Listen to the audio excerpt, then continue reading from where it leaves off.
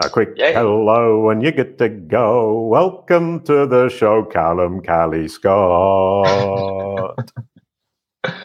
So unique intro, right? I like it. I love singing that song. And it's delightfully short, so it doesn't get anyone on anyone's nerves. So it's lovely to have you here. We're going to be talking about traffic drops, and I think that's something huge for everybody. And we were just discussing about when this started to become a huge problem for the traditional SEO, which was 2016 to 2018. And we'll get into that in a moment. But first of all, unfortunately, Callum Scott with 2 L's is confused with Callum Scott with 1 L, who is an incredibly famous singer of some sort. And here we have the generative AI result from Google. You don't get a look in, and it basically thinks that I'm not very good at spelling names. And if anybody's interested in this kind of stuff, join the CaliCube Knowledge Panel and Brand Support Group on Facebook. We talk about this all day long. And then I looked at your company, Blue Orchid Digital Limited, and there you are right at the top with a photo of one of your associates, I think, yeah? Yeah, one of the co-founders, Dylan, yeah. Absolutely brilliant. And we've got all the rest of the results. So professionally, you're very good, but individually, Google still thinks you're a singer. How do you feel about that? I mean, I can run with it. In my personal life, it is better to be considered the singer. I've gone through the airport before with sound equipment, and the security staff have looked at the passport and been like, is that? No, that's not him. That's not him at all. Wow. But it's been, flattering. Yeah, how delightful. You just need to grow a beard and cut the hair on the sides above the ears and you're away. Yeah. Okay, you're not going to do that, are you? No, not at all. I would rather word of mouth than a branded cert for myself personally, not for my clients, but for myself. Okay, right. Well, we need to start working on that together. You are listening to Branded Search and Beyond with Jason Barnard. Now, back to the show. So, understanding and recovering from Google traffic drops on Branded Search and Beyond with Jason Barnard, which is the name of the podcast. I created a website for kids way back in 1998. So I started SEO in 1998. That's 25 years ago. I stopped the website in 2008 and my business partner took it over. He didn't know what he was doing. He didn't change anything. And one of the pages ranked number 1 for kids games without any changes, purely based on word counting, word weighting ratios and inbound links from 2008 to 2017. And then it dropped off the radar completely from one day to the next. What's your reading of that? Pretty common, to be honest. I think just as we were kind of chatting briefly before jumping on, it's something that we kind of saw a lot. So my background with doing traffic drop analysis was I was working with Marie Haynes for many years until sort of middle of last year.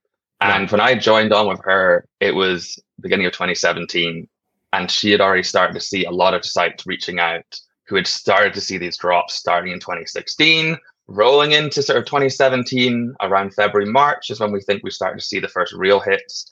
And then obviously this kept going until August 2018, Medic update, everyone saw it happen. If you were in the YMYL space, right, you saw a traffic drop. And honestly, there's a lot of misinformation going around about what happened, what kind of started ramping up. My take on it, and I think what we can kind of justifiably say after looking at 250 sites to help recover them after these things, around 2016 is when Google really started ramping up using machine learning or similar kind of algorithms to figure out the quality, context, authority of sites. Some people's going to call that EAT. Some people are going to call it site quality. Some people are going to call it whatever they want. But honestly, Google just got better at relying on those kind of signals than they did looking at, basic page rank or word count and that kind of stuff. And this kind of slowly rolled out and hit a lot of sites sort of steadily over the course of many years. And Google has slowly been ramping up the use of those kind of signals until more recently, when we're getting things like the helpful content update, where they're explicitly saying, we are categorizing sites using AI to figure out the quality of your content. We can go back as far as algorithms like Panda and see that they were trying to do it then as well. Maybe not very successfully, as anyone who got hit by the early pandas would probably argue. Hit by an early panda. I like that. Yeah. The lovely thing, hit by an early penguin, hit by an early panda. Yeah. It's much more fun to say than you were hit by the March 12th core algorithm update. Very good point.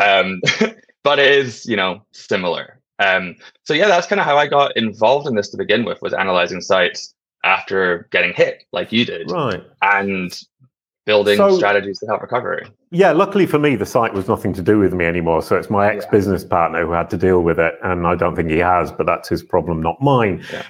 But now, 2018, that's 5 years ago. Yeah. And from my memory, what happened in 2017 was that Google had human engineers coding the algorithms, and they could do better than the machine learning team. And the machine learning team were fighting and desperately trying to get better than the human coders. And in 2017, that's when they took the upper hand. Yes. I'm not going to name names from the search team, but there are some documented conversations or hearsay about certain members of the search team that were in place from like 2014 till 2017 who were arguing we should be doing this manually still. And then eventually, same as anything happens with machine learning, eventually the statistical results point towards we're getting better quality results using machine learning. And that's when the shift happened. And then again, people say, oh, well, these things still matter. Yeah, they do. There's still aspects of the algorithm that were hard coded. It's just the percentage of machine learning that's being incorporated raises year on year, update on update.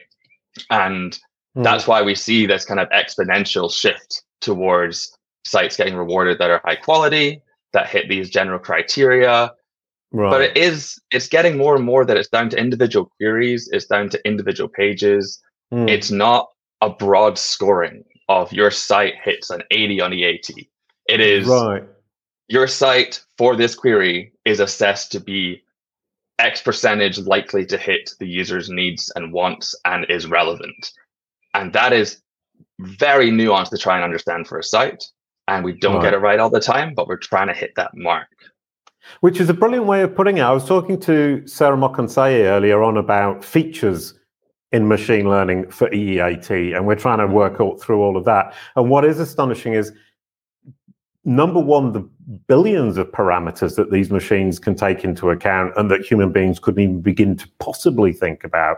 And that every single query, every single website, every single entity, publisher, author, content, and the query are all going to be judged differently depending on the exact situation. Yeah. And that is impossible for us as humans to understand. We want to say, what are the factors? But it's actually, what are the features for this specific entity in this specific combination of circumstances?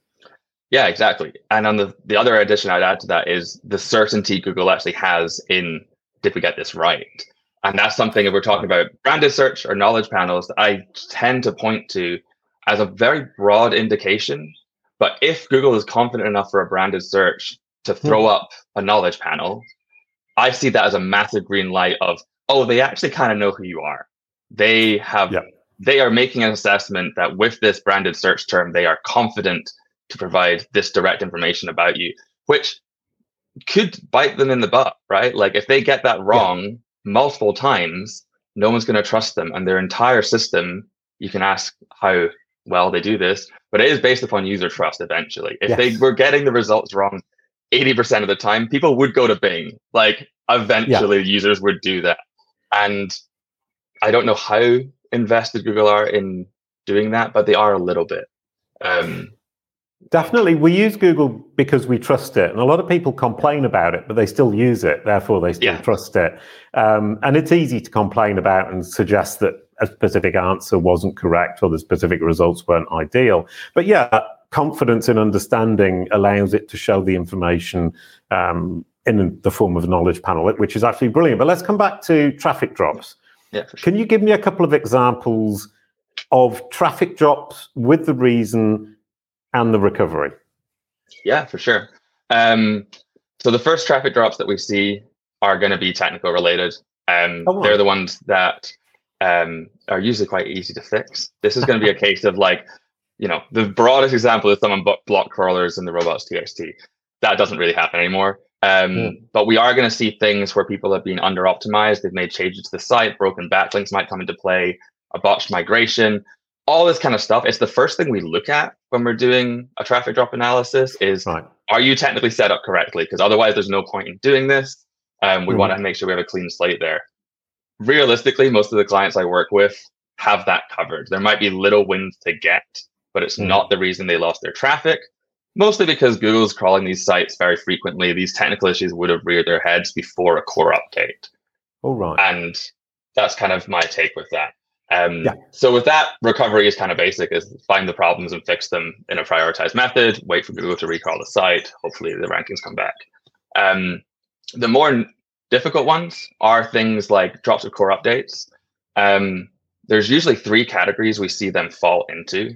The first are going to be broad site quality reassessments, when Google's taken the entire site, they've recrawled it, they've run it through the new machine learning that they've got, which is usually what's getting rolled out with a core update. And they basically assessed this is not as high quality as competitors. And we know that Google takes into account every index page for its assessment of quality. Recovery for that is going to be largely going through the whole site and finding as many instances that we think from our experience, Google thinks is a signal of high quality. Mostly we're assessing that based upon how a user would look at the page for the queries that you dropped for. So it's very unique to every site, but that's kind of the approach we do. And then we, come up with an entire list of things to change in the right order. That might come down to things like adjusting content, adding citations, de-indexing a lot of low quality content. That's something we see a lot for like large publishing sites, because Google is taking into account the entire site for, content quality. If you have been publishing lots of small things, Yeah, it doesn't like the small things that waste its time. Yeah, absolutely. Yeah.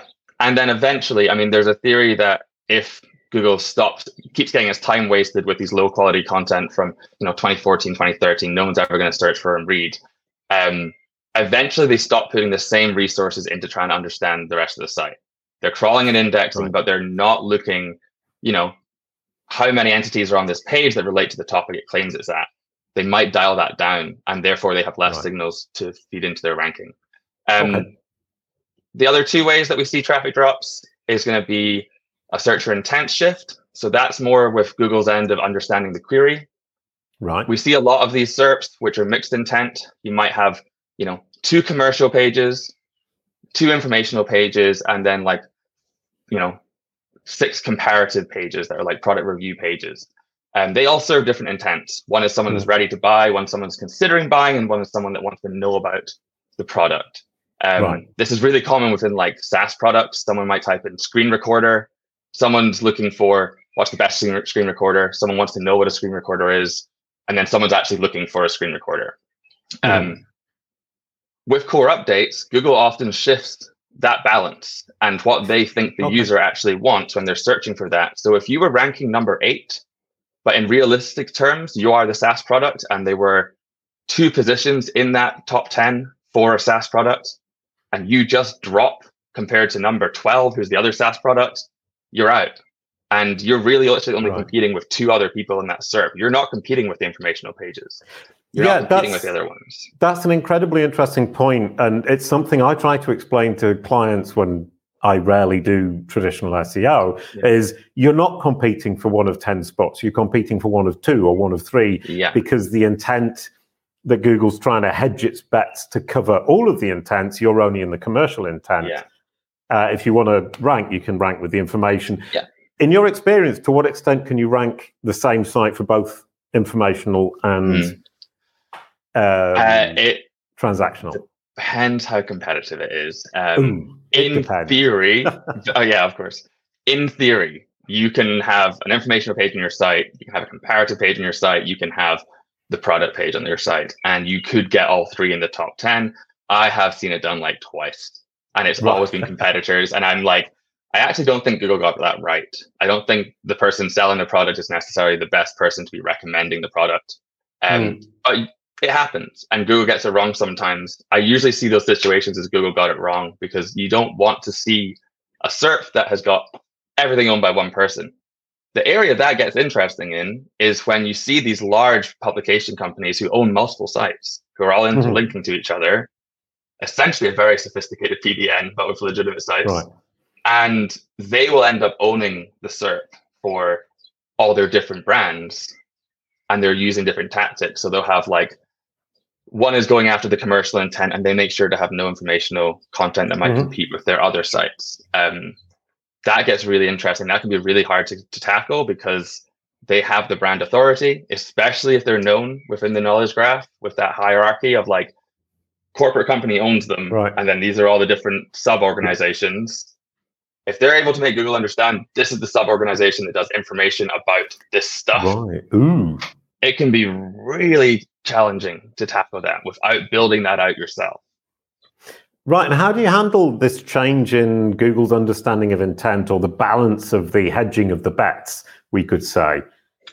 Yeah, I mean, the first stage is to understand what happens. So we do a delta analysis for every traffic drop. We take either a month before and a month after of the data, or 2 weeks before and 2 weeks after if there's a lot of fluctuations going on.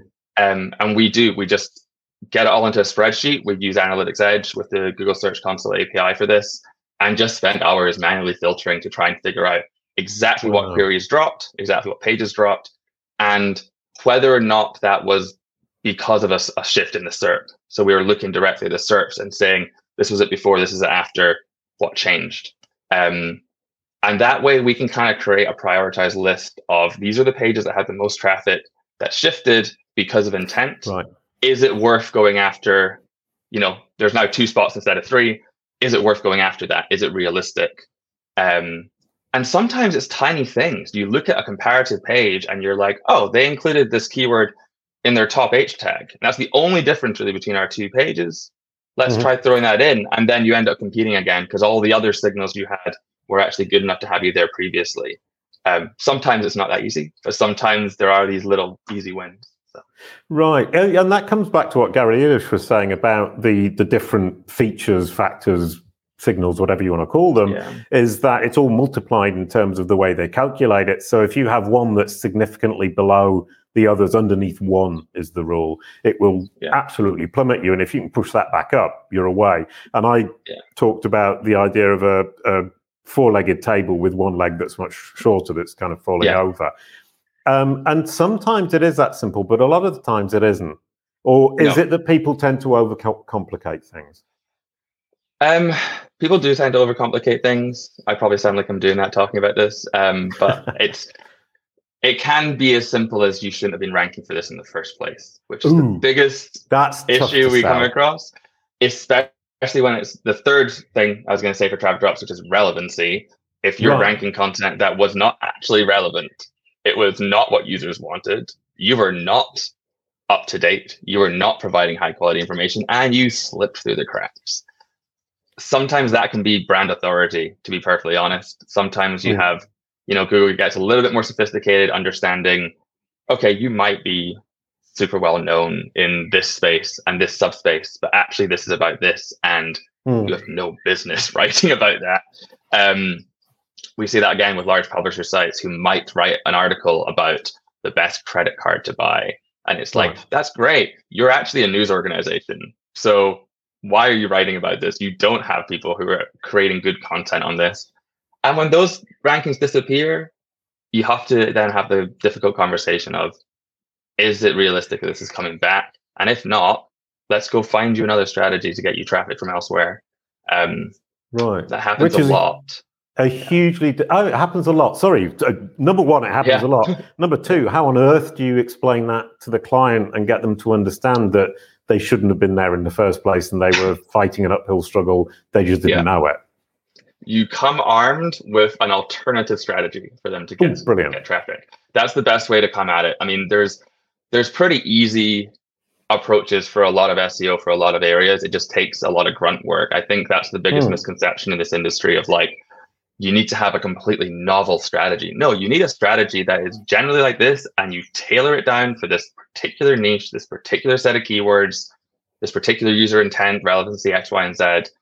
And then you just enact it. And then you're going page by page, figuring this out. And if you do that, you will see results in the aggregate. Like over the course of hundreds, thousands of pages, bits of content, you do this enough of them will rise up. And as that happens, as more pages get recognized as being high quality, the whole site gets recognized as being more high quality in the long run. And then you start being able to rank stuff easily again. But it's just a process. It's a long process. And people don't want that. They want a silver bullet. I was ranking here and now I'm here. How do I get back here in 2 months? And it's like, I mean, you'll know this locality. People want a branded cert fix, and it can take 10 to 12 months, right? No, exactly, 100%. That's very difficult to explain to somebody, that you have to change Google's point of view and its assessment of you and your relationship with your audience in order for it to change and represent your brand the way you actually want it, if it's not representing it correctly today. 10, 12 months, absolutely. And that's long term. And most people are saying, I need the fast, quick fix. And the fast, quick fix doesn't exist. And what you're saying here is that from a traffic drop perspective, you're going to be looking at each page, each SERP, prioritizing the pages, prioritizing the search queries, and doing them one by one by one by one. How do you sell that to the client? Track record is maybe where I would go with it. I do have UK studies that show us having done that. It doesn't sell a lot of the time. A lot of the time, I'll have clients reach out 2 to 3 years after I quoted them when I was working with Marie, and saying, okay, so we're ready to do what you suggested 3 years ago, because we've worked with all these other agencies, we've tried to do this. And I think people need to have a bit of hubris about what qualifies as an SEO result versus luck. We see a lot of the times, people will be advertising this massive recovery from a core update drop where you went down with one, and then a couple of weeks went by, another update rolled out, and they shoot back up again. You haven't done anything in that period of time. Right. You haven't provided enough signals that Google's going to figure out any change in that amount of time. You just probably got screwed, sorry for the bad language, but in the first iteration, and then you got up, and you're probably going to go down with the next one, because you're in that weird gray area where Google doesn't seem to know where to put you. Right. And you gotta work with people, if you're being smart for your business, who can say, look, it's going to take time, but we're going for long-term growth here, and we're going for slow and steady wins the race. And at this point for me, when people don't want to do that, I generally don't want to work with them. Right. Yeah, no, so we've got the tortoise and the hare. Everyone wants to be the hare, but you're saying let's be the tortoise, but a slightly faster tortoise than the normal tortoise in the tail. Yeah. And the question of that as well is saying, when you get a traffic drop after a core update, to what extent should you just sit tight and wait? Because there's going to be, after 2 weeks, some kind of rollback or some kind of change. Generally, we don't see rollbacks, in my experience, at least. I've seen cases where site has dropped, and then the times I've seen it roll back, you can usually look at the data and actually see that one of your competitors who also, had issues, they had changes, they panicked and they started changing a bunch of stuff, and then they disappeared. They made mistakes. Someone else made mistakes, and that's why your traffic came back. That's interesting. Sorry, that is the thing, is don't panic. So how do you convince your clients not to panic? Because that's what they all do. I struggle with this a lot. We often have people come to us after the drop, a month or two after, and they have panicked in the interim, and they've muddied the data by making lots of changes. Sometimes it's really fun if they've decided to make a large website change and an update rolled out at the same time, and they were like, it'll be fine. we never get hit by updates, or they weren't tracking it. They had no clue about updates. Convincing existing clients when they see a drop is normally about providing them with clear data very quickly. So saying, these are the keywords that dropped. This is what happened. We don't know yet, but here's some other things to work on. I do that diversion tactic quite a lot. I hope no one's watching this, but no, nobody watches this show. I don't know if my clients watch it or not. But you will say, like, okay, we're gonna spend the next 2 weeks assessing this. In the meantime, here's something for you to work on, which in general is kind of what you should be doing anyway. You want to be focusing on your long-term strategy. Nothing short-term is going to change in that regard. We're always working on page and content quality. We're always working on these things with our clients. So the strategy is usually going to be the same. It's just this part of the site we're focusing on might change. If you dropped your blog and we were working on your product pages, cool, we might leave the product pages for a little bit and really focus on that blog. The strategy doesn't hugely change.